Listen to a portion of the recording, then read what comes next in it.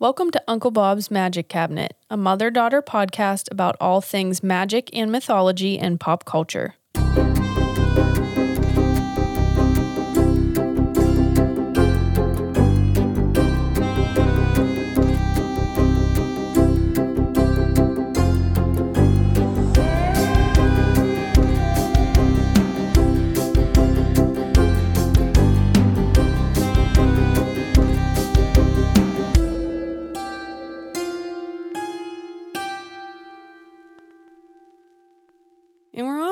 And we're on. Hey everyone, I'm Liam the daughter. Hey, I'm Lori, I'm the mom. What's going on? What's happening? Nothing.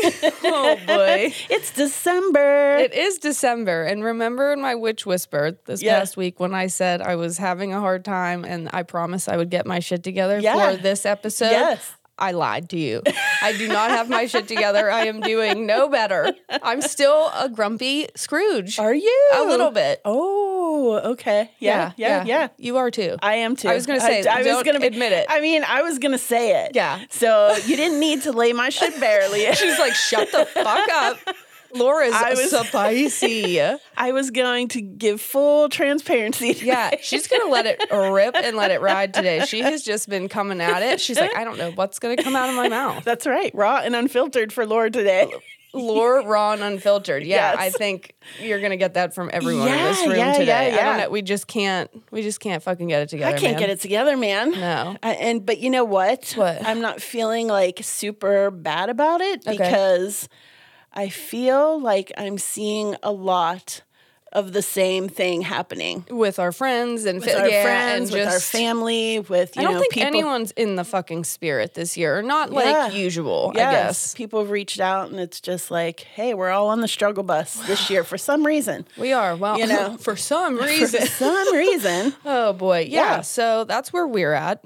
Hope you all are doing well. Yes. You know, to just lean into this a little bit, we decided we would give you some holiday hot takes today. Yeah. Okay, so we're doing holiday giveaways. We are. Right? And I said that the way to enter was to participate in our Instagram story polls and shit like that. So we put some up the other day.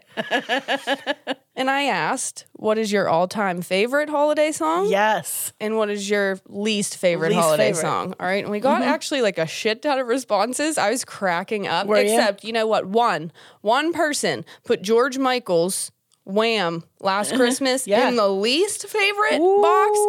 And I almost had a meltdown. I said, what? You don't come onto my phone and talk shit like that. Oh my God. But anywho, so we tallied up.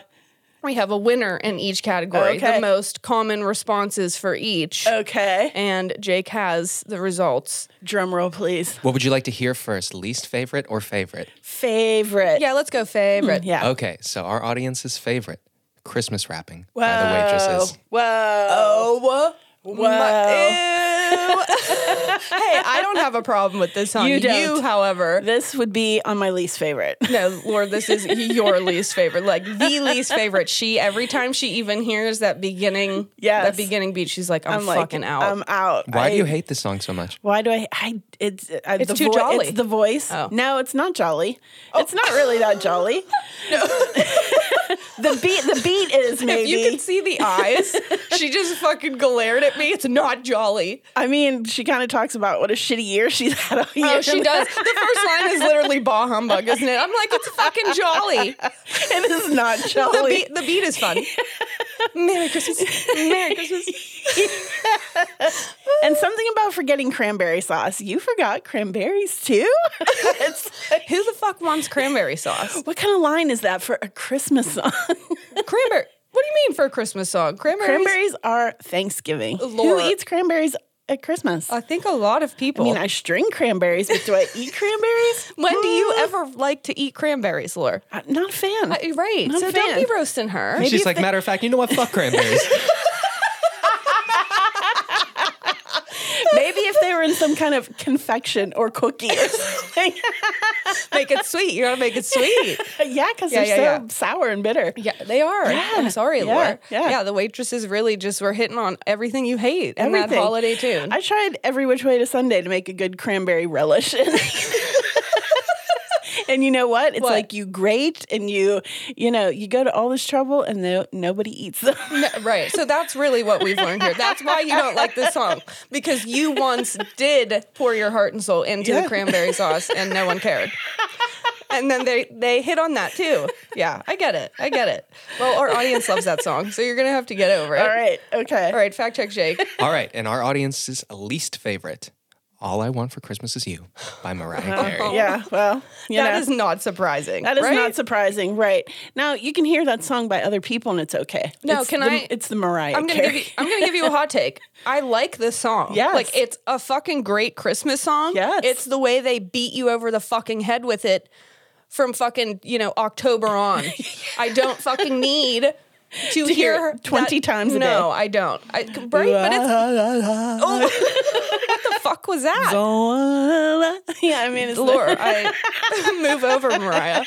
See, my personal favorite Christmas song is the raw audio from Mariah Carey's live performance of All I Want for Christmas Is You. Dude, she performed at like a New Year's ball or whatever. It was a hot mess. Oh my, it's hilarious. That was when she's trying to hit those notes. Can't be done. Cannot be done. Oh, no. Should have left it back in the 90s, my gal. Oh my gosh. Yeah, so that's where we're at. Yeah. I thank you for submitting your favorite and least favorite. We are going to give away some merch to 2 people because we're getting closer to Christmas. We're getting closer to Christmas. We might be Scroogey, but you know what? Let's spread some fucking holiday cheer, But when it comes to this, our heart has grown. When it comes to you all, we love you. Cranberry sauce, go fuck yourself. You and Tabasco. You and Tabasco.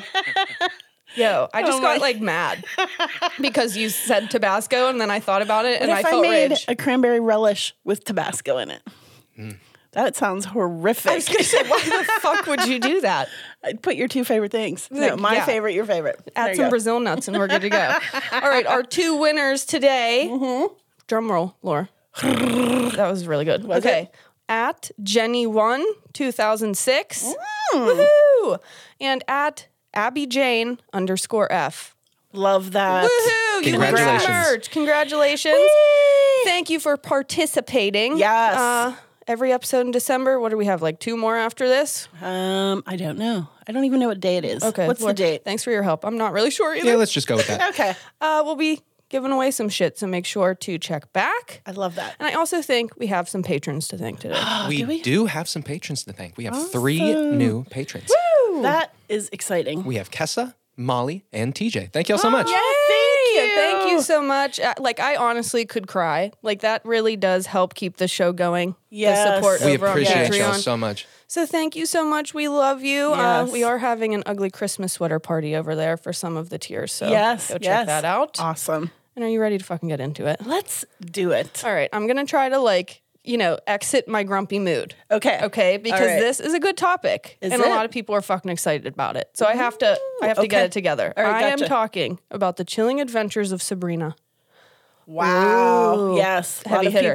lot of people requested this. One of the most requested. I did the 90s version like last year because I am a 90s gal, but this is a very, very different series. Different take. Okay. Yeah. This one came out in 2018 and it ran for 4 seasons. Nice. It is a dark mystery / fantasy / horror television show. Wow. I love that. Yes, based on the Arctic. The Arctic. It's like the Arctic world of Archie. Thank you. Yes, that's what I meant. Duh. Fuck. Based on the Archie comic book series, I think by the same name, The Chilling Adventures of Sabrina. I'm not really sure. Created by Roberto Aguirre-Sacasa. Okay. And here's your cast. Kiernan Shipka as Sabrina Spellman, and if you watch Mad Men, she was in Mad Men. Oh, okay. Lucy Davis as Hilda Spellman. Miranda Otto as Zelda Spellman. This is a long cast. I have to take a breath.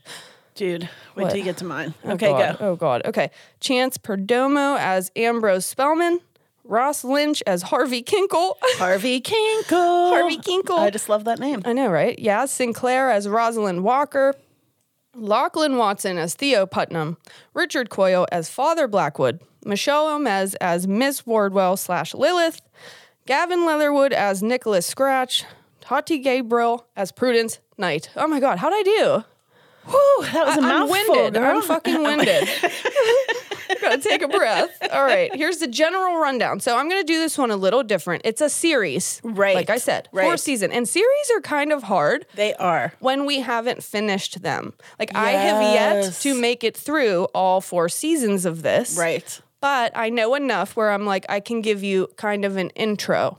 And we're going to take a little bit of a different route today. I love it. All right, so here's the general rundown of basically the first episode, or the first season, really. So it takes place in the fictional town of Greendale, where it always feels like Halloween. It's your favorite place. My favorite place. Our main girl is Sabrina Spellman. She's a half witch, half mortal who has to choose between the witch world and the human world, all by her 16th birthday, motherfucker. The pressure is on. The witch world consists of her blood, right? So her family, her roots. Okay. A lot of family drama going on. Gotcha. You have Aunt Hilda, who is also a witch. She's the funny, caring one who has a knack for whipping up potions. I love her. I love her. You have Aunt Zelda, again a witch. She's the scary, more like overprotective one. She's a hard ass. She is a hard ass, and she is a devout member of the Church of Night. Okay, then you have Ambrose, who is Sabrina's witty warlock cousin. He's funny. He's hilarious. One of my faves. All right, so you also can't forget about Sabrina's familiar, who's a black cat named Salem, of course. Yes. I do not believe he speaks in this one, but I honestly cannot remember. Yeah. Don't quote me on that. Yeah. The family all lives together at the Spellman Mortuary, which is pretty stunning. Spooky, but stunning. Yes, beautiful. Yeah, so that is where Sabrina's like witchy occult happenings lie. That's where they're coming from. With her family. Now, the human world is where her more like chosen family is. Yeah. Okay, her goober boyfriend, Harvey Kinkle. Harvey Yes, he is Kinkle. Still a goober. He's supposed to be. What if he has cankles? You asked this. I swear, you asked this when we did the 90s one. Because every time I go to read his name, I say Harvey Kinkle. And I think it's your fault. Kinkles Cankles. New band name, call it. That sounds like a good restaurant, like Kinkles Kankles. No, I disagree. I would not eat at a restaurant with that name. I don't know. It has like some kind of ring to it. Oh, no. Oh, my gosh. All right. So we've got Harvey Kinkle and her tight-knit group of friends. Yes. But none of them know that she is a half-witch. Okay. All right. So at the start of the series, Sabrina is about to turn 16. On Halloween, of course. Makes her a Scorpio, if you were wondering. Nice. On the actual day, under an eclipsing blood moon in the grove of trees where she was born.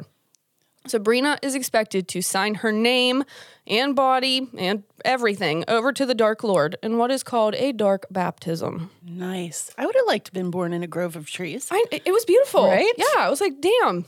Wow. Hey, you could have had the power to do that to me. I couldn't have helped you out, but you could have, I could have gone that route with you. You really could have. Damn. Way to fuck it up. Wow. All right, there, she will leave her girlhood, quote unquote, behind. Her words, not mine, and be reborn. Okay. Afterwards, she will have to leave the mortal world, renounce any and all connections to mortals, and attend the Academy of Unseen Arts to follow her true magical path, which... Love that. Yeah. Academy of Unseen Arts sounds way fucking cooler than regular high school. Sign me up. Bitch. Yeah. I'm there. But Sabrina is completely torn between the two worlds and the two sides of herself. So this first season especially basically deals with that struggle. Because she loves Harvey Kinkle. She does love Harvey Kinkle, but Harvey Kinkle isn't magic. Get it together. But love is magic, Leanne. Wow, Laura. Love finds a way, you know? That was beautiful. TM. TM. Yep. As if no one said that before. Basically, the whole series is like a witch's coming of age tale. It is really cool. I'm not going to spoil the plot line, though, because, oh my, we'd be here forever, number one. Well, it's funny. It's a witch's coming of age tale, but it's also a woman or a girl's coming of age. You know, exactly. It's 16. Exactly. Excuse me. Jeez. I love how you said 16. 2 packs a day. 2 packs a day. Oh my God. 16. You sounded like that girl that works at the front desk in Monsters, Inc. Mike Wazowski. But at 16, you're expected to leave your childhood, your childish, thoughts behind and become a woman. Yeah, so they're basically playing on that, but adding the witchy element, which we love. So instead of breaking down the entire series, because I couldn't do that, we wouldn't have time, and you need to go and watch it, there's just simply too much. I'm going to jump ahead a little bit again, without spoiling any major plot points intentionally. So don't come for me. We're going to talk about the Yule episode from season 1. It's chapter 11 called A Midwinter's Tale. I love that. And I thought it was absolutely perfect. Yes. See, okay, wait. Now I'm getting my pep back. Are you? Hold on. Do you see me now? Now you're like, now I'm like, no, wait a damn minute. All Midwinter's Tale. I like that. All right. It was the holiday special that aired in between seasons 1 and 2. Okay. And I like that it was Yule focused. Like a lot of people don't do that. The episode opens the week before Christmas, almost the winter solstice. So for the northern hemisphere, that is normally around or on December 21st. Yes. The Spellman mortuary is all decked out in beautiful Yule decor, wreaths, cloves and oranges, pine, lots of lights. It is really fucking stunning. My favorite. Yeah. They even have a Yule log roaring that must burn through the shortest day, through the longest night for protection against negative forces. Yep. Because the veil is super thin during the solstice. It wasn't an edible Yule cake. No, it was not. No, it's not what you see them make on the fucking. It's a real log. Yes, it's burning. But those Yule cakes, they look festive and yummy. They do, but they really wreck people on Holiday Baking Championship. Like, people don't fucking know how to come correct with those Yule logs. You got to practice before you get on the fucking show. All right, anyway. Sabrina is struggling, though. She's not feeling it. Okay. She instead sees the thin solstice veil as an opportunity to contact her dead mother through a seance. Hey, why the fuck not? Why not? With the help of some witchy friends, Sabrina begins the seance and her mother appears. Is Harry Houdini there? Motherfucker. You know our boy ACD would be there like fucking gassing her up. Go, Sabrina, go. My gosh. All right. It is immediately clear, though, that something is wrong with the mom and the whole seance. Okay. There's loud, creepy noises everywhere. The Christmas tree falls over.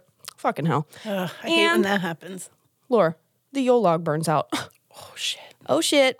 And Hilda and Zelda freak the fuck out because something clearly got in when the Yule log burnt out, right? Because that was their protection. Yeah. However, they think that it escaped once they relit the Yule log. Nope. Wrongo. Flash to December 21st, which is the solstice. Right. An invisible entity makes itself known in the Spellman's house. Starts like flinging knives, stealing shit. Again, this is a horror show. I think I really need to drive that home. Yes. It is supposed to be scary, not the 90s. Not the 90s. So at first we are led to believe that it is a poltergeist doing all of this, okay? Or a brownie. Oh my gosh, yeah, little brownie, cute. But the ants inform us that it is in fact Yule lads. Ooh. I had never heard. I have not heard of that. Lads. No. They say that they are spirits of children that cause mischief in the homes of witches every midwinter. Ooh. Wow. All right. They are led by their mother, Gryla. Nice. Who is a baby-eating witch. Ooh, not nice. You're like, nice. Oop, back it up. Gryla, love the sound of that. But nope, she eats babies. She eats babies. And she spends her time searching for children to replace her own lost child, which she ate. Hello, Gryla. Gryla, maybe your own fault, girl. Girl, you ate your own child. Maybe next time, don't do that. You won't have a lost child. All right. There is a baby connection in the show that like makes it relevant for her to be there. But again, I'm not going to spoil that. Gotcha. The only way to gather up the mischievous Yule lads is to make a deal with Gryla. Okay. Because she controls them, right? Right. So the fam calls her up and they invite her in. Come on over. She's super pretty. Is she? Yeah, she is. Come on over. Tea and crumpets. Well, instead, no, not tea and crumpets. No. Gryla, she wants gin. Girl. A girl after my own heart. I said, yes. The ants and Gryla drink together, and that's all she needed. Just some gin. Just some gin. Damn. Yeah. And the Yule Witch calls off her lads, and they vanish off to the mountains to celebrate the Festival of Light. Now, I'm leaving a lot out in there because it'll spoil. There's like a battle with another Yule demon. Okay. Lots of witchcraft. Got a lot of stuff going on there. Yeah, but lots of twists and turns. The end is beautiful. Yes. Her and the Yule lads go up into the snowy mountain with the lights, and oh my goodness. Cute. Ooh, did you hear that sound? I just I've never sounded so dainty in my life. It was an accident. Damn it. So my lesson is, of course, Gryla. Yes. In the Yule lads. I had to. You have to. So that's the end of the episode. Did I say that? That was the end of Beautiful, the episode. yeah. They went up into the lights. Yeah. Yeah. There was a spooky element. Yeah, that was it. The end. What did you think? Hey, it sounds fun. Right? I actually have seen that. It was. They did. I think they did a really good job. Yeah. Of like bringing in Yule and Yule traditions. Mm-hmm. But we are going to talk about Gryla. I had to. It was just too interesting. Yeah. I was like I said, she was so cool and pretty, and I had never heard of her or the Yule lads, so I had to figure it out. All right. So there are tons of occult elements in every episode of this show: spells, divination, rituals, etc., and lots of horror. Again, this is a spooky show, but obviously I went Yule because it's the fucking season. 'Tis the season. My lesson could have Laura. I could have done Yule as my lesson. Yeah. But my dumbass thought you had already done that last year. Did you not? I can't even remember. I need one of our listeners to tell me, have we fucking talked about like Yule? Yule. Wow. I'm going to give you a little bit, but I had thought we had already talked about this. We went in depth, though. Fact check. Jake was like, I don't think so, sweetie. And I'm like, oops. Oh, geez. Oh, geez. But Yule predates Christmas by a long time. Mm-hmm. All right. It's one of the oldest winter celebrations ever. I love it. Ever. The winter solstice / Yule, all right, is the longest and darkest night of the year. Yes. Like they said in the show. Darkness is at its peak and the sun will be returning soon. Love it. So out of darkness, the light is coming. Yes. Like Ariana Grande said. That's right. Okay. So important. Yes. It is a time of reflection of what has passed and a time of celebration for the new beginnings to come. Hope, yeah. For the light. Yeah. It's also a time to gather with your loved ones. Yes. And share everything with one another. Just be together. Yeah.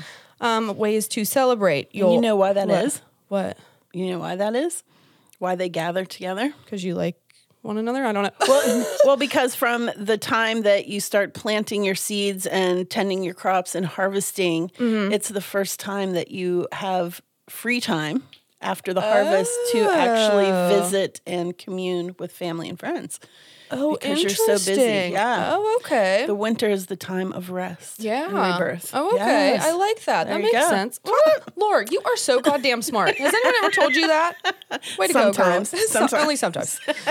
So, other ways to celebrate Yule altars and rituals, a Yule log burning. Yes. That could have been another lesson, but there were so many things I could have talked about. Tree decorating, bringing natural elements inside, cloves and oranges. They were doing that in the show. I know, my favorite. Yeah. So now let's talk about Gryla, now that you know a little bit about Yule. Okay, let's do it. All right, Gryla began appearing in writing around the 13th century. Wow. And she is a winter witch / hideous ogre. Sorry, girl. You said she was pretty. In the show, she was pretty. In writing, hideous beast. Oh, no. Oh, no. She lives in a cave in the hinterland of Iceland. Ooh. And she is heavily associated with Yule, winter, all of that good stuff. Her name translates to growler. Wow. Ooh. And then I immediately got a visual of what she probably looks like. Even in the show, she's like very intimidating. Like she's not supposed. Jake's pulling up a picture. Yeah, wow. The depictions of her they're not. Oh, yep. Oh, mercy. Okay. Girl, it's okay. You're looking good. Stop being mean, Laura. All right. So during the Yule time, the veil is thin. Yes. And local legends state that monsters can walk the earth. Ooh. During this time, Gryla would descend from her cave. And she fills her satchel with all the bad little boys and girls. Oh, my goodness. Well, she's not... Snack. I was going to say, what does she do with these kids? She has herself a little tasty treat. Wow. Her and her man cook them into a stew, more specifically. You mean she has a man? I think so. Wow. All right. Laura, you jelly. She's like, really? Gryla's got a man. And I don't? All right. Let's see what's up. Yeah, Laura, I could see it on your face. Again, any roof thatchers out there. Side note, I want to start you a website called roofthatchersonly.com. What do you think about that? They would flock. They would flock. That's hilarious. All right, Gryla is often accompanied by the Yule lads. Cute. I feel like they could be a singing group. Oh my gosh. The Wait, Yule someone lads. needs to start like an a cappella group called like the Yule Tones or something like that. The Yule lads. But you have to have a music. Okay, we'll get there. We'll get there. All right. The Yule Lads are little troublemaker troll-like creatures. I believe there are 13 of them. Nice. Cute. From December 12th to the 24th, they cause as much mischief as possible. Wow. I love that. Each Yule Lad has its own special way of tormenting people. Nice. I'm a specialist. Some like to slam doors. Others like to sneak into their fridge and eat their leftovers. Oh, I'd be pissed about that I'd be happy about that. I don't like leftovers. What do you mean you don't like leftovers? I don't. A leftover pizza is always better the second day. Well, vegan pizza. I mean, there are exceptions, Leanne. But for the most part, leftovers, not my thing. Well, all right, Yule Lads, come and raid our fucking fridge, I guess. So I don't give a shit. So that was my lesson. I love it. What do you think? I thought that was so cute. cool. I did not know anything about those. No, I had never heard of that Yule before. Lads. Sabrina, the show, does a really good job at pulling in mythology. And we'll get into why in my fun and random facts. Okay. All right, so the intro sequence, I think, is stunning. It, like, leans into the spookiness, but also the comic book aspect, which I like because it doesn't forget its roots. Right. And it actually features art from the original comic book artist, Robert Hack. Oh, nice. That's Cool, cool. huh? Yeah. Banging music throughout the series. Sure. They do a really good job, 10 out of 10. The series takes place in the same universe as Riverdale, which is also a show. Yes. So it's like a companion series, I think they call it. So they can hop back and forth. Yes. All of the art in the Academy of Unseen Arts was provided by Clive Barker. Wow. What? Isn't that fucking cool? That's I was like interesting. jealous. Like, what? What? We haven't tapped into Clive Barker yet Yes. because that's one of Fact Check Jake's favorites. So we might save that for him. But yeah, I thought that was really sick. He's a very talented artist. Other art throughout the show includes that of John William Waterhouse. Oh my gosh, he is my favorite. Yes. We've talked about him. Go listen. There are witches, or were, on the writing staff. Okay. And I think that's why, like, So much of the mythology you is can pulled really in. tell there's lots of herb talk. Some, what's the word? Accurate. And some, like they mentioned Tannis root. Oh, of Which I know course. is your Yes, favorite, yes. but they probably did that as a nod. A nod to Rosemary's Baby. Yeah, lots of mythology, like I said. So if you like our show, you would like this series. Yeah. Again, remember that it is dark and spooky. That's my only thing. Right. Supposedly, there were real protection spells used around set, just in case. I can never imagine. be too careful. Yeah. The front door to the Spellman house was inspired by the House of Seven Gables.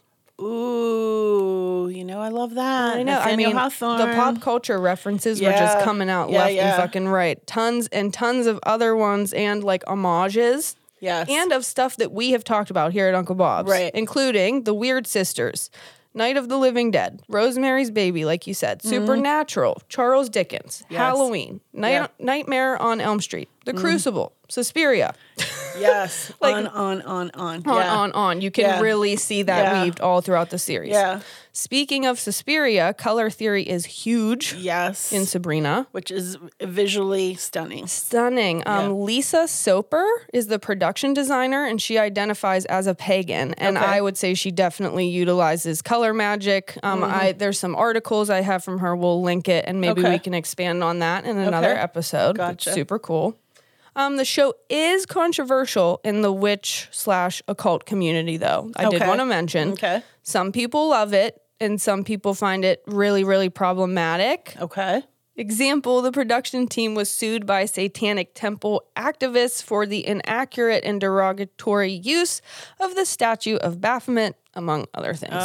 So stuff like that. My opinion on the show, and again, I have not finished the entire series, so you have to keep that in mind. I think they did a good job at making everything feel very authentic. Yes. It seems, and like I've mentioned, that they had like a lot of actual witches around throughout the entire process, which I appreciate. Right.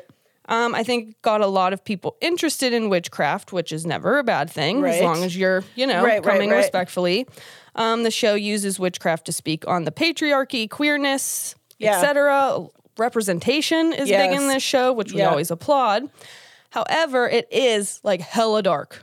Like it's very, very dark. Right. One of the articles, which again I'll link, referred to it as Luciferian witchcraft. Okay. And I haven't dived into that, but again, very devil. That definitely makes sense. Lucifer, dark, kind of enforces, in my opinion, some negative stereotypes that the witchcraft community has kind of worked hard. However, it's an entertaining show. Like I think that they were honest about that. Yeah. They're not coming at it saying this is a historical dramatization. No, like they did their research and they made sure, but it's entertainment. And so that is what I would say. All in all, I would just be careful and remember that above everything else, it's entertainment. Right. It's not an instruction manual. Right. Okay. Right. So that's my opinion. I think it is a really great show. If you're into this kind of shit, which obviously you are if you're listening to us. So I would go check it out. It's on Netflix, I think. Yeah. Cool. I love that.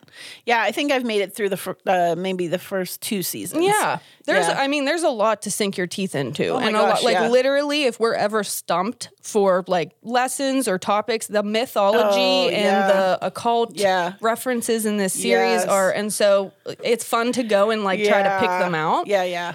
It is like visually a very stunning show. And the acting is good.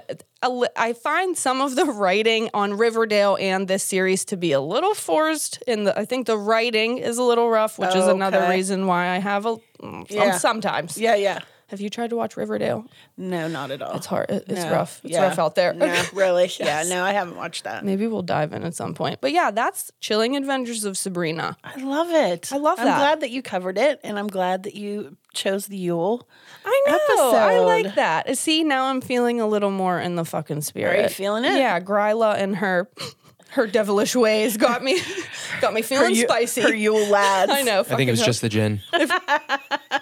She's like, I just want gin. I was like, fuck yeah. Yeah, girl. Me and you, we're going to get along. Maybe just leave the babies alone, though. Okay. But shit. All right, Laura, what do you got? What do you got for me? Yeah. What do I have for you? Well, I got to tell you. Oh, no. Huh? Oh, no. I don't know what's coming out of my mouth today. Oh, shit. Yes. Again, I might as well use my research as my own, psychiatrist couch. Oh, no. Did it hit you again? This is the third damn one in a row where I'm like, this is just going to be fun and joyous. And it's like, gosh darn it. And it's not. Fuck. I mean, it is. But it's not. But it's not. I know exactly you know what I'm saying? You mean. Yeah. So I am doing Love Actually today, which is also a stretch on the magic scene. It is, but holy shit, did you guys request it? Yes, this has been so requested. Yeah. And I can see why. This is one of my favorite holiday movies. Same. Right? But I have to say that I'm struggling this season. Yeah. For sure. For sure. I am always the first one to put the Christmas music on or the holiday music. Yeah. Reach for the, I would have already have seen White Christmas like 10 times by now. Oh. Putting the cloves and the oranges, all that kind of stuff. And I am just not feeling it. So this is one of the holiday movies that I like always go for because it just makes me feel like, yes, this is so cool. But this year, it was tough. It was a struggle, a different effect. And I'm seeing it from a different angle. I'm excited to hear why. Yes, exactly. Okay, 2003. A jolly holiday-themed romantic comedy. Jolly holiday theme? Yeah, I added that in. That was my little spice. I love that. And I say holiday-themed because, as we've discussed, I'm not much of a rom-commer. No, you're not. No. But you've talked about a lot of them on here. I was going to say, because I feel like that doesn't really apply to the holidays. Oh, interesting. Right? They get a pass. It kind of gets a pass for the holidays. The holidays kind of call for that. Yes. And I'm like, kind of like, wonder why. Maybe there's a little bit more hope that love is possible. Yes. A little more magic. Yeah. Oh, I like where you're going. A little bit more willingness to take a chance. Yes. Or be more vulnerable. Mm-hmm. Or maybe a little more ballsy in the romance department. Whoa, okay. Right? Yeah. Right? Why not? Or could it be that life is just a little bit more lonely at the holidays? Yeah. So, ouch, and you're okay. like, you took there, watching it, right? Yeah. Because usually I watch this and I'm like, okay, there is hope left in the world for love, right? And then and you're like, or maybe not. Oh, shit. So I have to ask you, if you were a character in a rom-com, who would you be? Oh, God, what do you mean? Like for me, I'm pretty sure I would be Bridget Jones. Oh, my God, yeah. I can answer for her. You can answer for me? Should be Drew Barrymore and Never Been Kissed. Wow. Yeah. I mean, you're not wrong. I didn't think you were going to come at me like that on live film. Oh, my gosh. Kirsten, Gibby, girlfriends. Wait up. Yeah. I mean, I come by it honestly. That's true. We have talked about my klutziness. You would be Bridget Jones when she slides down that fireman's pole. With her whole ass hanging out. I know. I was going to, totally you. Totally you. When she like goes on the bender and eats all the ice cream and smokes all the cigarettes, and she's like, "Oh, Laura in a nutshell." I have done that. I have literally. I know. I've been there. I've seen it out of the corner of my eye. I've had a front row motherfucking seat. Oh my gosh. Hilarious. All right. So, written and directed by Richard Curtis. Budget 40 to 45 million. Took in 246 million at the box office. So not too shabby. Not a clinker, Laura. Not a clinker. However, critics were not real, complimentary of the movie. It only got a 64% on Rotten Tomatoes. Okay. Considered too sugary, too many stories happening at one time, but literally has become like a holiday staple or a modern day holiday classic with fans. Sure. Yeah. And I definitely see that. This is considered a stellar ensemble cast. It is. Yes. Featuring predominantly British actors, and many of whom had previously worked with Richard Curtis on prior projects. Okay. And with filming, for the most part, on location in London. Love that. So beautiful. The cast. I feel she's getting nervous. It is a long cast, I'm starting girl. to sweat. I'm sorry. This is my marathon. This is what I've been training for. Laura, take a fucking sip of your coffee, girl. You got to do some jumping jacks. I've been training for this. I feel ready. You can do it. I feel ready. Where's my in you. sweatband? I believe in you. But I have to say, this is one of the reasons I love this movie so much, because this cast contains like some of my favorite actors, right? I love British actors. All right, so the cast. Bill Nighy as Billy Mack. Great start. The washed up rock star, right? Yeah. He is so freaking great. Hilarious. Gregor Fisher as Joe, his manager. Hugh Grant, whom I love, plays David, the Prime Minister. Okay. Martine McCutcheon plays Natalie. Okay. Liam Neeson is Daniel. Thomas Sangster plays his stepson Sam. Okay. Olivia Olsen is Joanna. Alan Rickman, awesome, as Harry. Love Alan Rickman. Emma Thompson. I love her. As Karen. Heike McCatch as Mia. Laura Linney as Sarah. Love her. Yeah. Rodrigo Santoro as Carl. Colin Firth. Love him so much as I do love Jamie. Colin Firth. I do. Him so much. And he's such a goober in this fucking movie. This is a great role for him. Lucia Moniz as Aurelia. Keira Knightley as Juliet. Chiwetel Ejiofor as Peter. Andrew Lincoln. Oh, I forgot he was in this. Before The Walking Dead. Yeah. Plays Mark. Martin Freeman.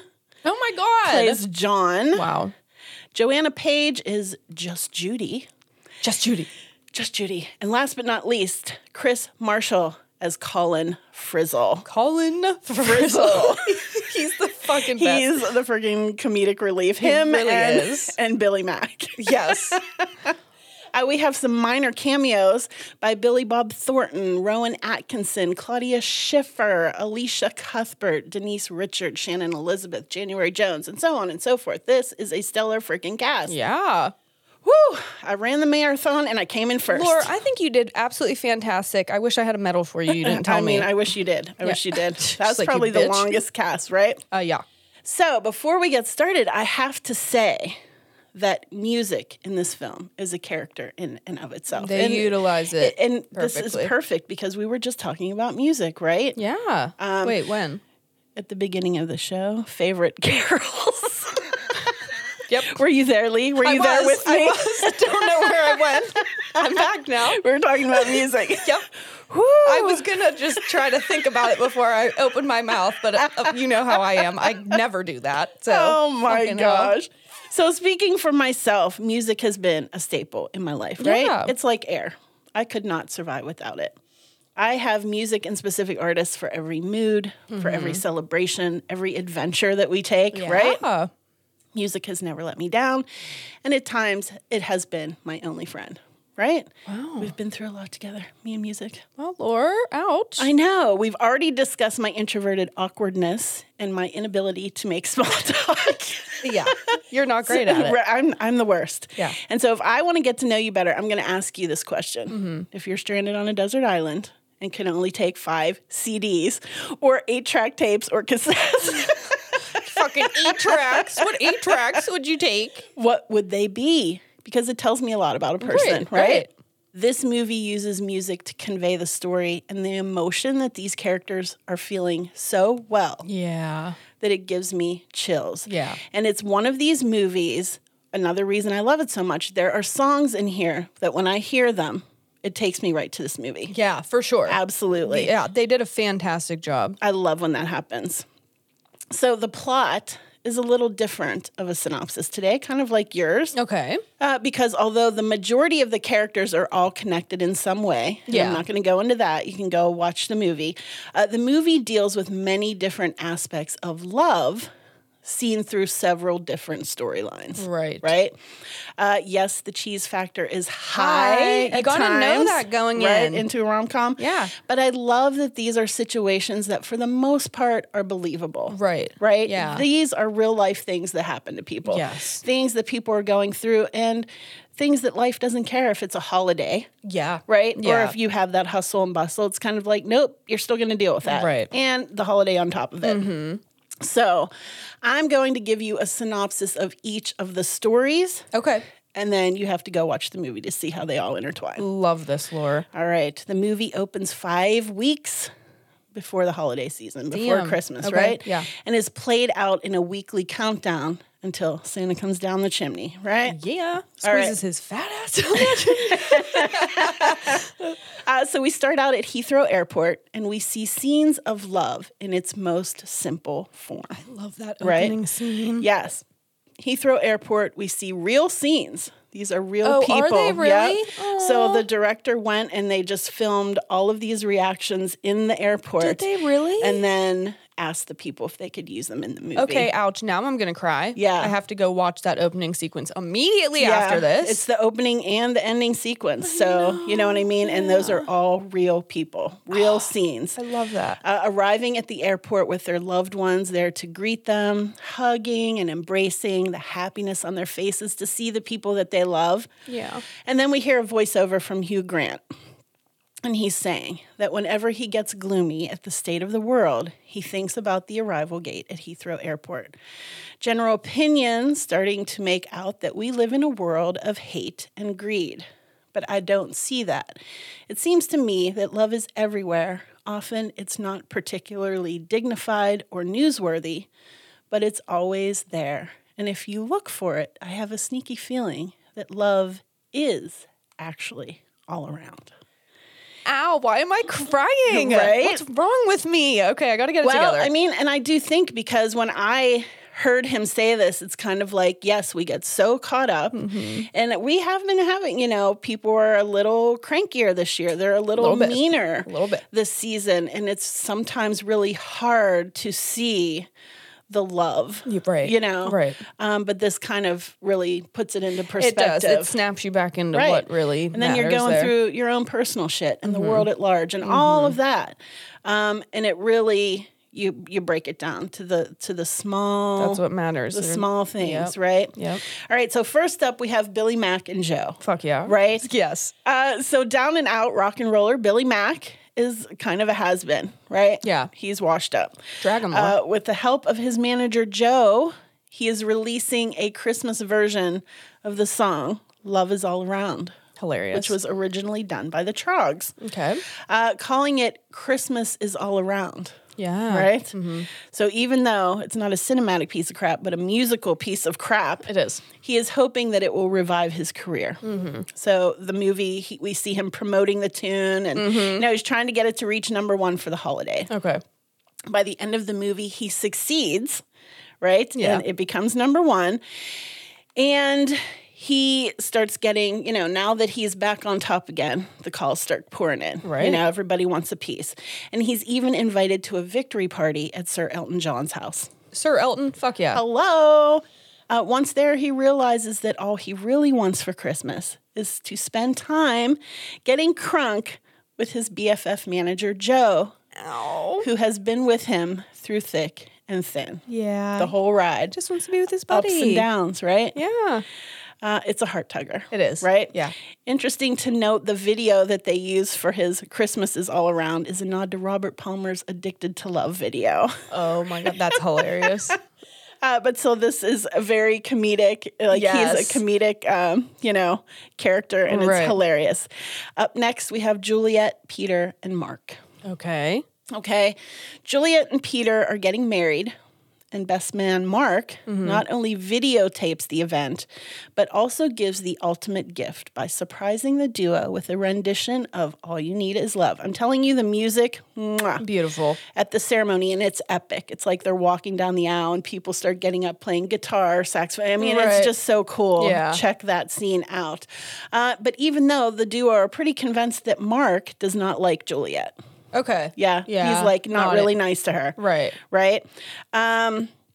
One day, Juliet makes an impromptu appearance at Mark's flat to view the footage that he took of the wedding. Okay. And she realizes that the entire video is close-ups of her and that Mark has feelings for her. Ow. Okay. Juliet is perplexed. Juliet's like, first of all, what the fuck? Right. She tells Mark, like, you never even talked to me. You are mean to me. Like, I am not. First of all, what the shit? This is not computing. Not computing. You're not even nice to me. And he tells her that he treats her that way out of self-preservation. Ooh. Okay. And for me, this is like, because that hit on the. That is my modus operandi. Yes, for sure. If I like you, you're probably never going to know it. No. If I'm interested in you, you will never know. Oh, no. Right, because you'll think the opposite. Actually, like this. Absolutely, yes. yeah. Self-preservation. So I totally get that. And that totally resonates with me. Yeah. And the part, so then he's like embarrassed, right? Or he's been caught. He's been caught. Yeah. There's vulnerability showing. Right. We can't have that.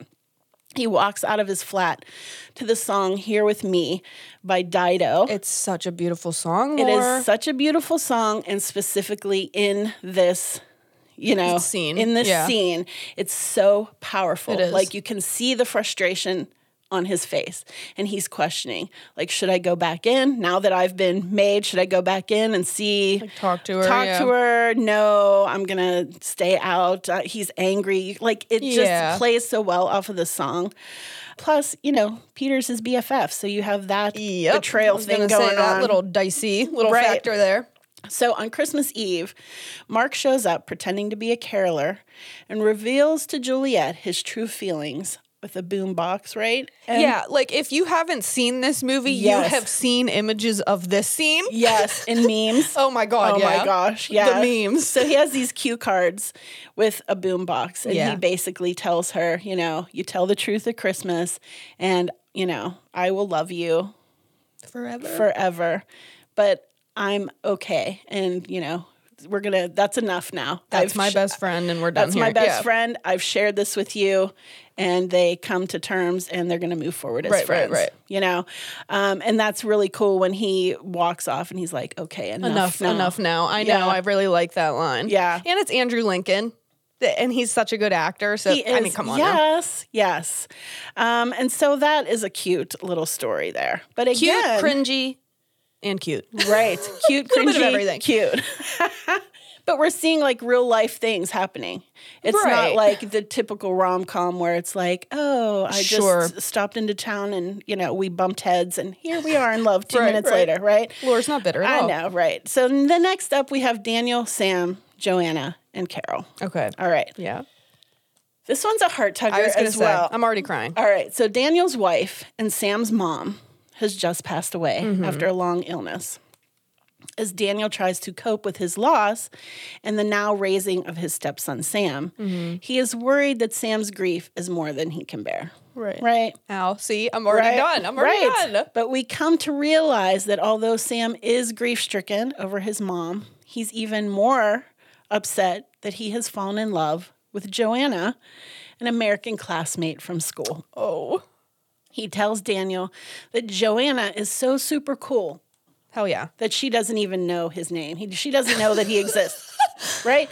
Who hasn't experienced this? Oh my God, yeah. I think he's 12. This They kid don't is even 12. Yeah. Yeah, They and don't he's even like, know me. what? You're falling in love? Yeah. Like, aren't you a little young for that? He's But like, when you're no. little, everything Right. feels like the fucking world. Yeah. Right. Yeah. So she doesn't even know his name or know that he exists. And he needs to do something drastic to get her to notice him. Yeah. Because again, I feel like the theme of a lot of this is communication. We wouldn't dare just go tell Joanna that we like Hey, her, Joanna, right? I like you. Instead, I'm going to take the 2 to 3 weeks I have before Christmas and I'm going to learn how to play the drums. Yeah, why not? Right. So I can be in the upcoming school Christmas concert in which Joanna has the badass lead. Right? Go, Joanna, go. Yeah. So the problem is he does not know how to play the drums. So literally he spends day and night in his room teaching himself how to play. I love it. Right? It's adorable. I know. After they finish up the show, he feels that he was not really successful in impressing her. Like she didn't notice him the way he thought she would, right? Yeah. And now it's too late because Joanna is off to the airport, heading back to the United States. Fuck. Daniel convinces Sam that they can make a mad dash to the airport so Sam can confess his love. And when he catches up with her, he realizes that she does know who he is, and she gives him a kiss on the cheek. Dude. And Sam realizes that she likes him too. Ow. My cold heart, it's warming up a little bit, Laura. Is it? Yeah. So Daniel bumps into Carol at the concert, who is Claudia Schiffer. Okay. One of the mother of Sam's classmates, and sparks start flying there, right? Okay. And so we have some love connections happening. Right. Cute. All right, moving on. Okay. To Harry, Karen, and Mia. Okay. This one, again, all of these Laura, are so good. I know. All right, Harry runs a design agency. Mia is his new secretary, and she's being super flirty and pretty blunt that she is interested in some additional benefits from Harry at the office. What Alan Rickman got, she wants. It's not his health insurance plan, right? Maybe that too. One problemo, Harry is married to Karen, a stay-at-home mom of their 2 children, right? Karen and Harry have a happy marriage, but Mia's feminine wiles are too much for Harry, right? Harry, fuck off. When Karen notices the 2 getting cozy at the office Christmas party, she warns Harry to be careful. And you see the insecurity in Karen as she lies awake in bed. Like, she makes references to not being pretty. And, like, you can tell it's wearing on her confidence, right? Yeah. She's noticing. She's feeling the vibe. She's noticing a spark there. Right? When Harry buys Mia a very expensive necklace for Christmas, which they say is 270 pounds, which would be $358. Holy shit. Doll hairs, U.S. doll hairs.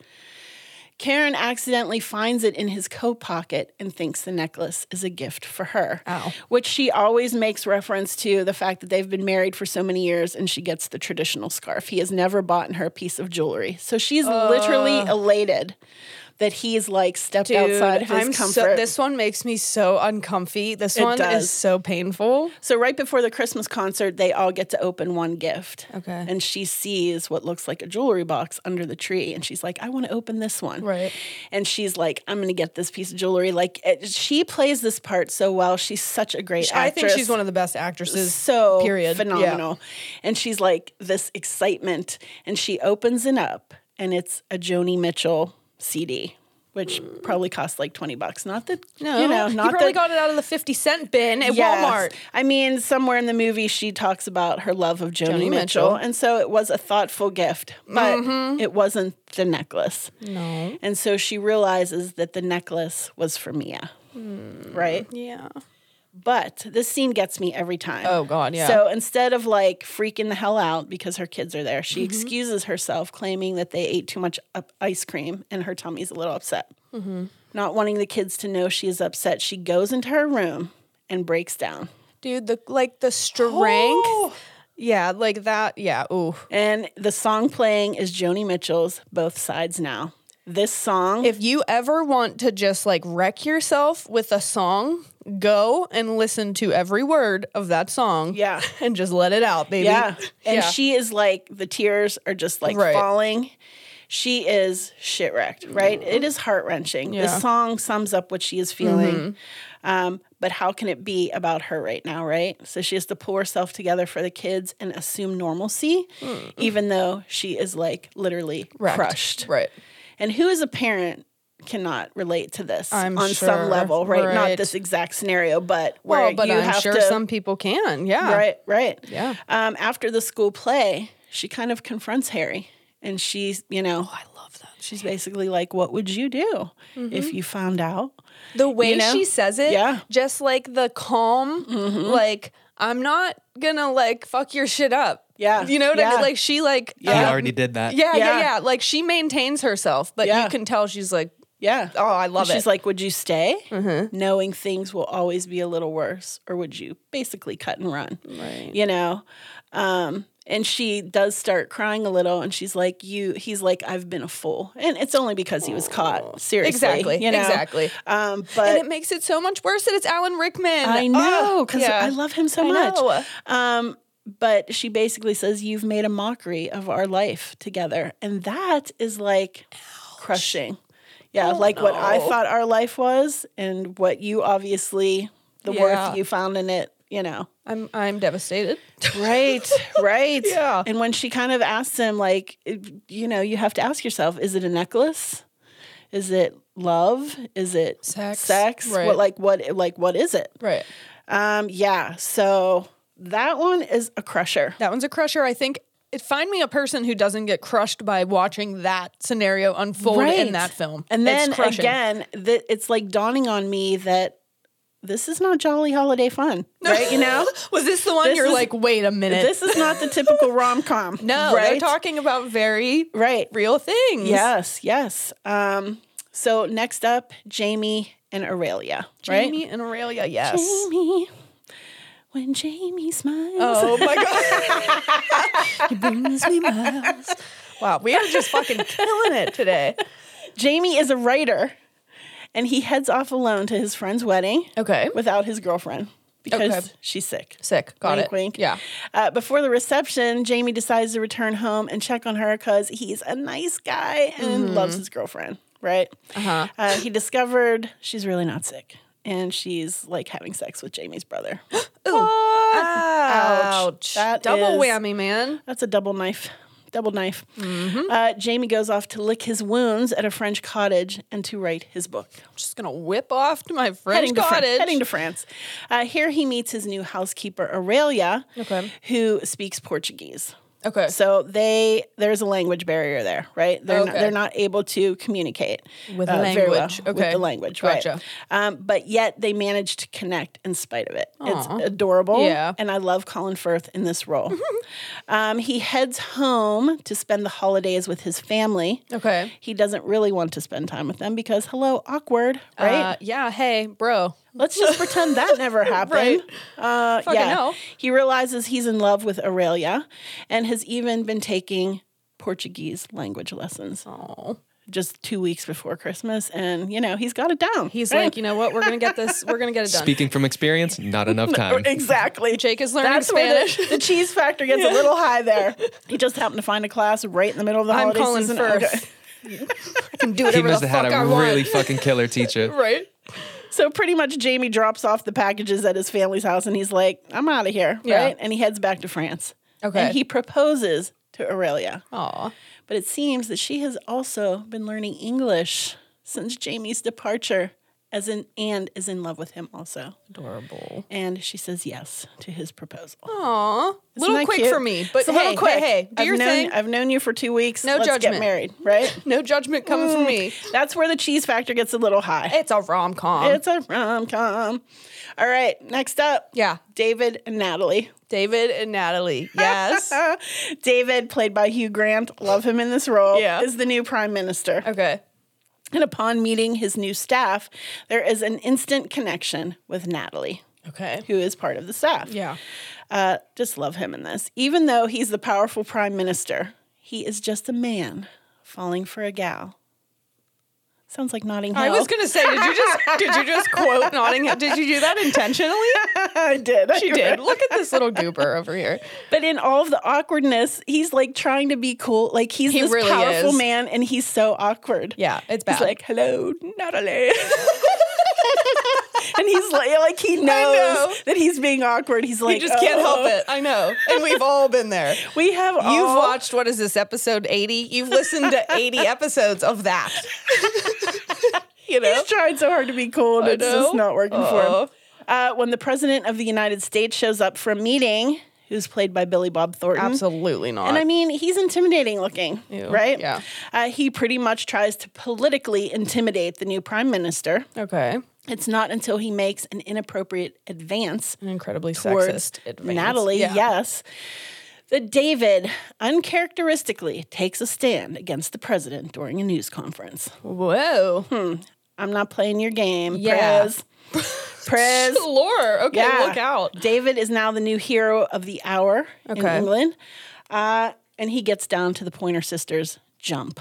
Hilarious. And it is hilarious. The British release was sung by a different band called Girls Aloud, so I wanted to mention that. Okay. But in the English release, it is the Pointer Sisters. Gotcha. And the dance is great and one of my favorite parts of the movie. Hysterical. Right? He does a little butt shake that I've taken it as my own now. That's my move now. Yeah. So although in an interview, Hugh Grant said that he did not care for that part because a prime minister would never do that. Why? They don't like to dance? I was going to say, come on, like who cannot relate to like being out in public and you're having to conduct yourself in a certain manner.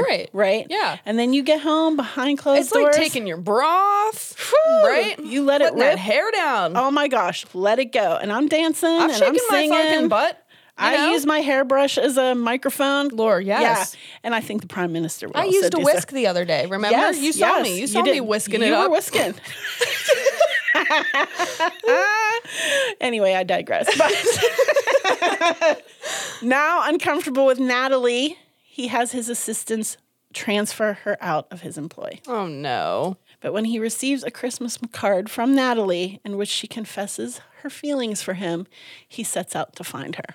And he goes on this door-to-door neighborhood search. Hysterical. Which it's like, couldn't you just check the employment files? Probably could have found her address right there. You are the prime minister. You probably could have figured it out, but that's fine. Knocking on doors. He accompanies her to the school play, which is where everybody is like communing, right? And secretly sneaks backstage as not to be noticed. It's not too much of a secret, though, because as they finally lock lips, the curtain goes up and they are the main attraction. They're seen, man. You've been caught. You've been caught. All these motherfuckers getting caught in this film. Look out.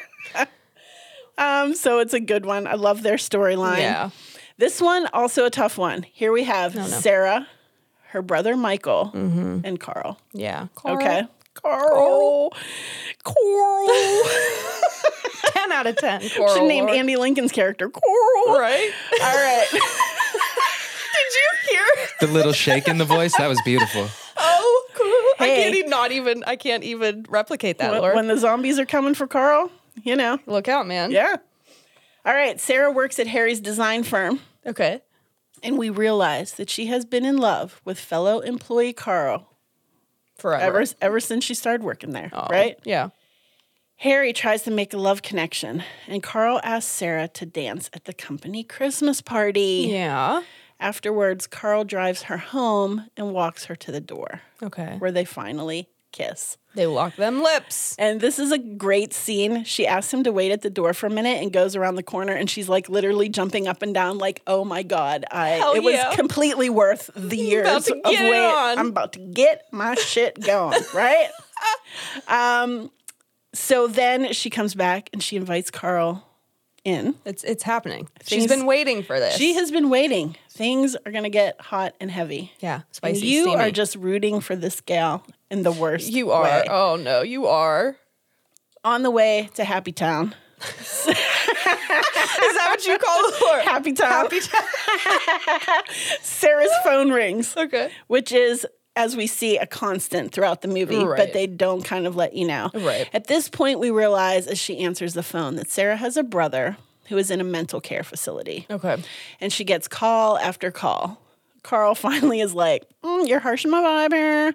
And he asks, like, if you continue to answer the phone, is it going to make anything better? Yeah. And she says no. And he says, well, maybe you could just not answer the phone. Because her brother calls her incessantly. Incessantly. Right. She answers, she tells him she feels responsible for her brother. Their parents are gone. She moved him out here. Family. It's her only family. Like he has to take care of him. She has to take care of him. So she answers the phone again, and what could have been the thing that she has wanted to happen more than anything. Happy Town is off the table. Is over. Fuck. Yeah. Carl's like, time to go. Time to peace out. On Christmas Eve, the couple is working late, and as Carl leaves, he simply wishes Sarah a Merry Christmas and leaves. And she just breaks down in tears. I like that they left that one unresolved, though, because it's realistic, I think. Yeah. Because then we cut to her at the hospital with her brother. Yeah. And, and what you sacrifice for those that you love. Sure. Right? Mm-hmm. And, and she's, gives them a scarf and they're cuddling and, that's really where she needed to be. It is, yeah. Sad. So, but you really wanted She really wanted Happy Town, man. You really wanted her and Carl to get together. Pull through, yeah. So then we jump to John. Damn, Laura, you're taking us there. All right, who's John? John and Just Judy. Just Judy. John and Judy are professional stand-ins for films. And I had to look that up. Did you know what that is? No. A stand-in? Okay, a film stand-in is a person or persons who substitute for the actors before filming begins for technical purposes, like for camera angles, lighting. So instead of making the actor go in and do it, they put stand-ins. Is that what that was? So then, and when I was reading, it was that has been this storyline. So many people have what is their purpose there? What are they doing? Oh, wow. Right? Okay. So instead of making the actors do it, they get everything set up with the stand-in. Sure. They leave and stage then all the shot. They stage the shot, and then okay. the actor just has to show Step up. right in. Gotcha. Right. Okay, that makes sense. Yes. So they meet while doing sex scenes for an upcoming film. Okay. And so they're naked, right? Yeah. John tells Just Judy that it's fantastic just to have someone to chat with because they're connecting, right? Yeah. In this awkward situation. Awkward as hell, but let's roll with it. Yeah. And that's the hilarity is that they're totally comfortable in doing what they're doing, but yet when they try to go out on a date, they're so shy and reserved. That's hilarious. Yeah. Eventually they make a love connection when they go out on the date, and at the end of the night, John is too shy and hesitant to kiss Just Judy. Even though he's literally touched her boobs and everything else, right? Hey. But he's this is different. And he's intimate. Shy. Right. Well, yeah, because what they were doing before, that wasn't intimacy. Yeah, right. It was just a job. Right. She steps in, kisses him, and tells him that all she wants for Christmas is you. Oh my God, Mariah, is that you? Okay. Hello. Cute. And game on. Game on. Game on. Last but not least is the comedic genius of Colin Frizzle. Colin, he's got a big knob. He does. So he tells us in the film. Many times. I love it. Colin realizes that he is not lucky in love with the English ladies. Yeah. Right? And he decides to head to America, where American girls will dig his English accent. It's hilarious. He buys a ticket to Milwaukee, Wisconsin. He goes to this dive bar and meets Stacy, Jeannie, and Carol Ann, 3 beautiful gals who indeed fall hook, line, and sinker for Colin's accent. They invite him to stay at their pad, where they unfortunately only have one bed and they can't even afford pajamas, is what they know, right? My God. Which is hilarious. This is the one scenario which is highly unlikely. Exactly. I'm sorry, Colin Frizzle. Colin Frizzle, come on now. But that's hilarious. I don't know, because I'm a sucker for an Irish accent. So I'm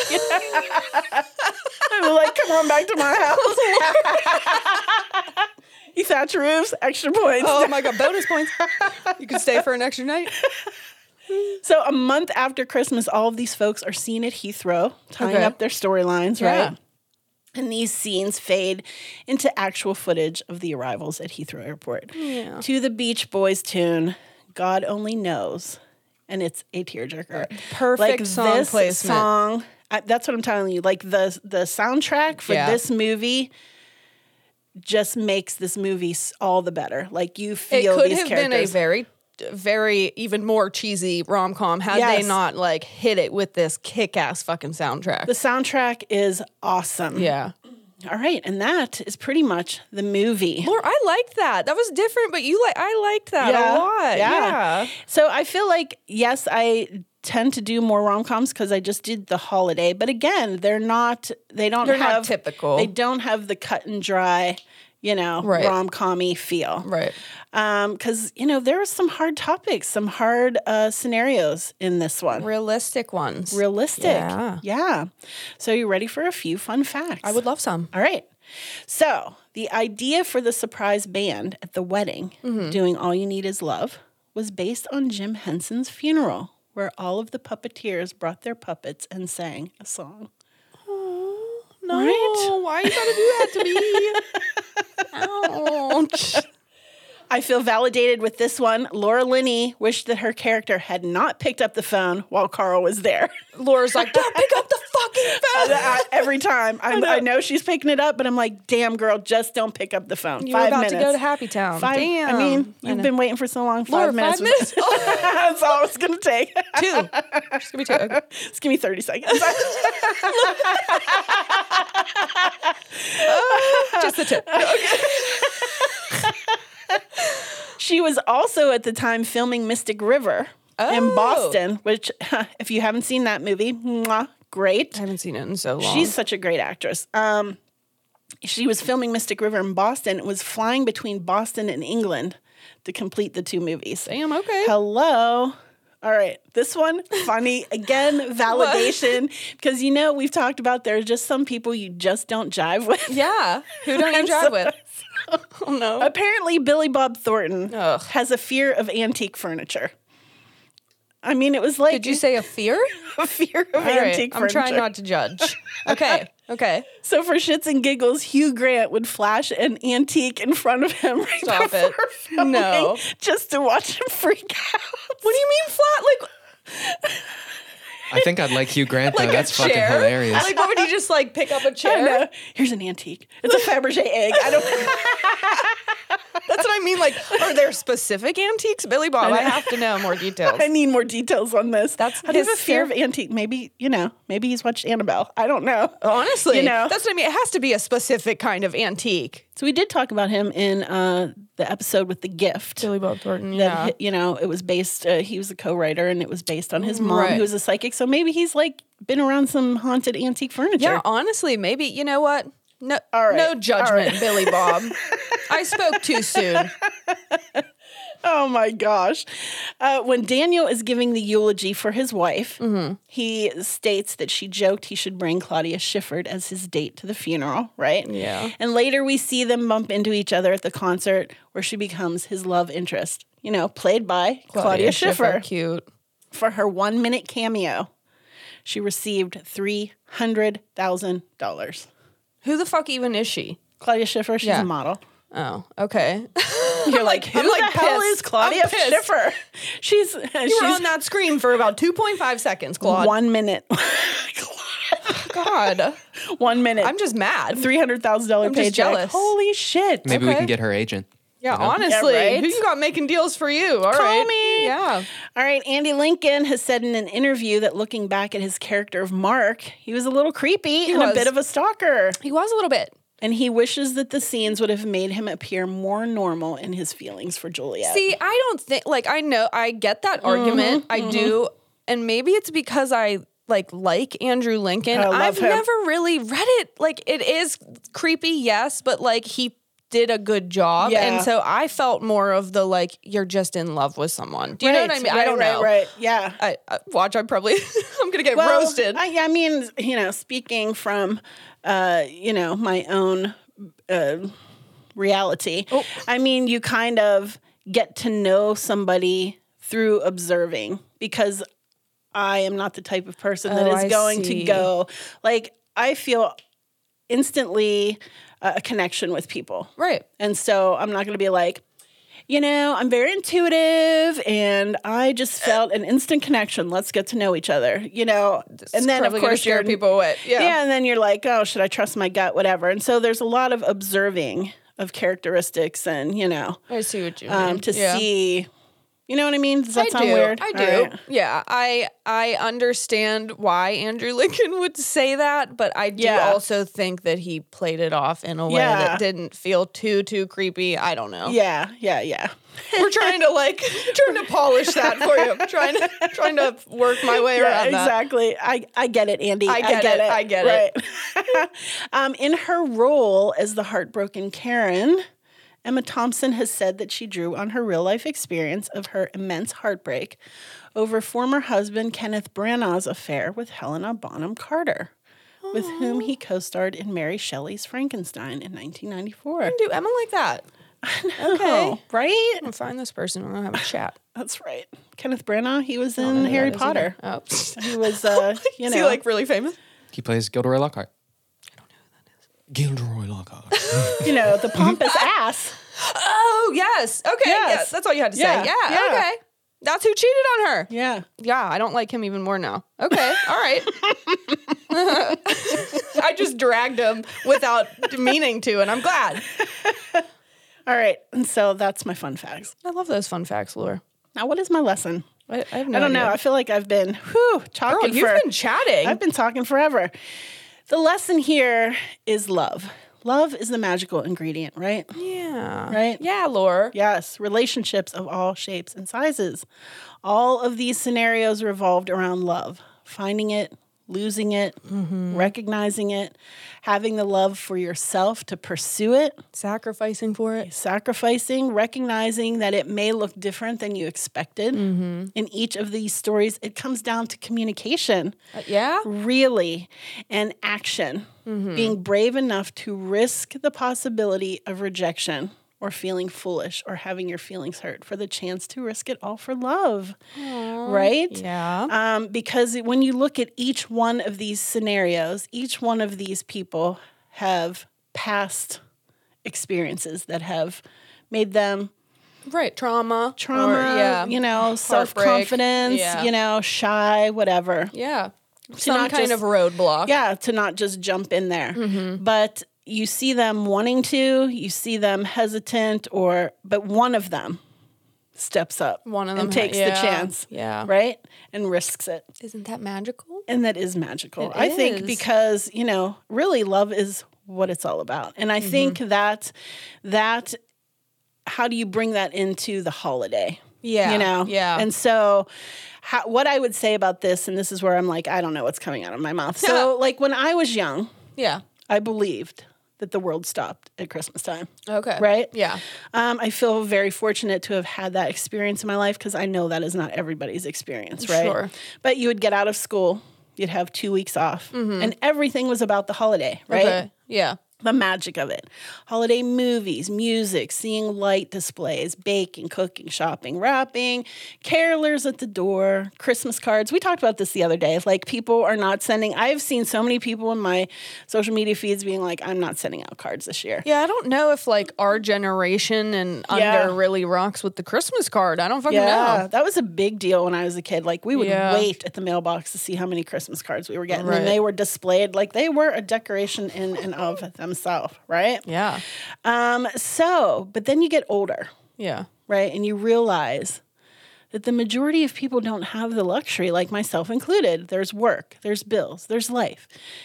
Some people are alone at the holidays. Like, you're the third wheel. You lose people. Relationships end. Sometimes jobs end. And we're seeing a lot of that in this movie. Right. And there's just not a lot of time for feeling festive, right? Yeah. And it can seem a little less magical at this time of year for a lot of people, which is funny because it's like, hyped this up. holiday is so magical and there's magic all around. And this is the one time of the year when people are nicer and people are more giving. And right. But I think that has become more and more difficult. Yeah, right? It is not like that for everyone. Right. I don't think it's like that for most people. Right. I agree. Yeah. And that's what I'm seeing a lot of this year. And so I think as an adult, you spend a lot of time trying to recapture that magic that you felt as a kid. Because it was magic, right? Yeah. But when you can't, you kind of feel like you failed.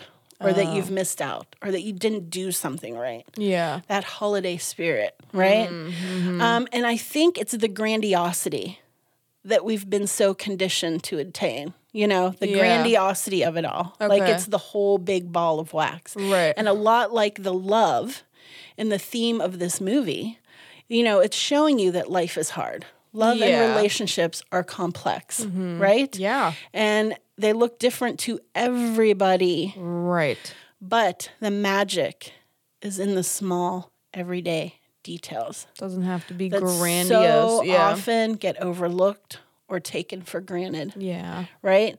And coupled with the holiday season. And that's really my lesson, is to find the magic in the small details. I have talked to so many people that are so overwhelmed this holiday season. Yeah, it's hard. It's out really like dial it back if you can. there. Yeah. We're like buying into a commercial type of mentality where things have to be the bigger the better. The bigger the better. I mean, I know for myself that I personally love making my gifts. I do too. Yeah. But I've stopped doing that because a lot of people don't appreciate them. Yeah. Because they're not grandiose. They didn't come from a store. They didn't cost, a ton of money. Or you know what I mean? Yeah.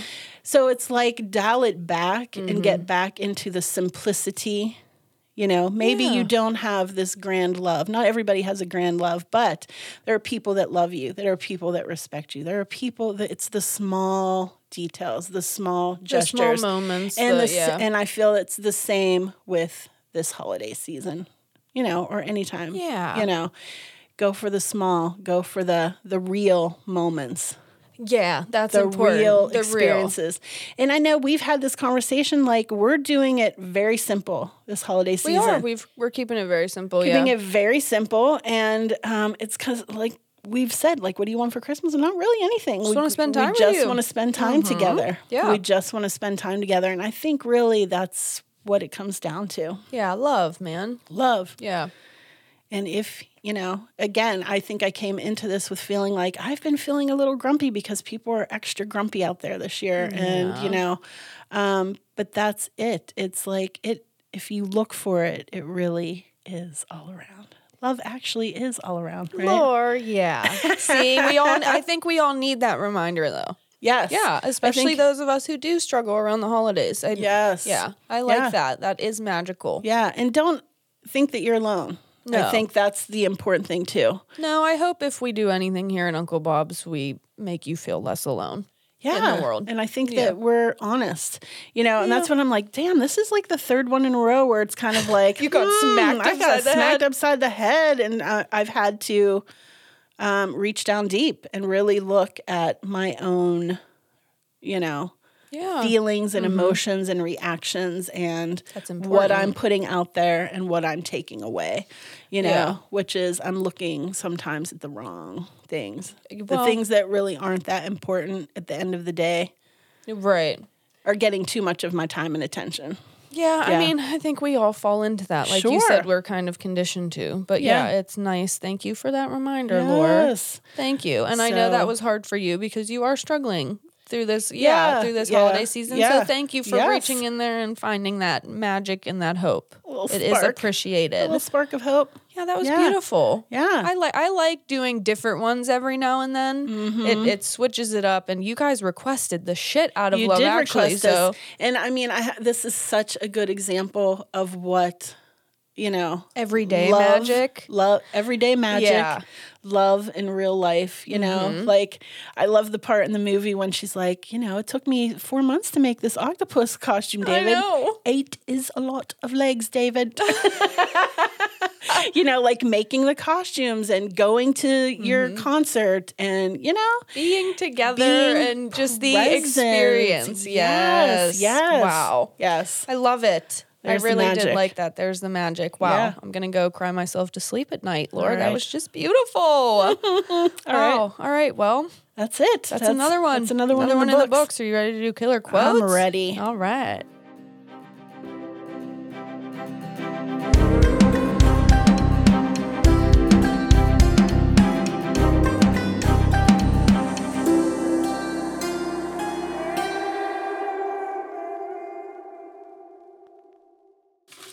All right, Laura, you're up. Pick a good one. Pick a winner. Pick a winner. All right.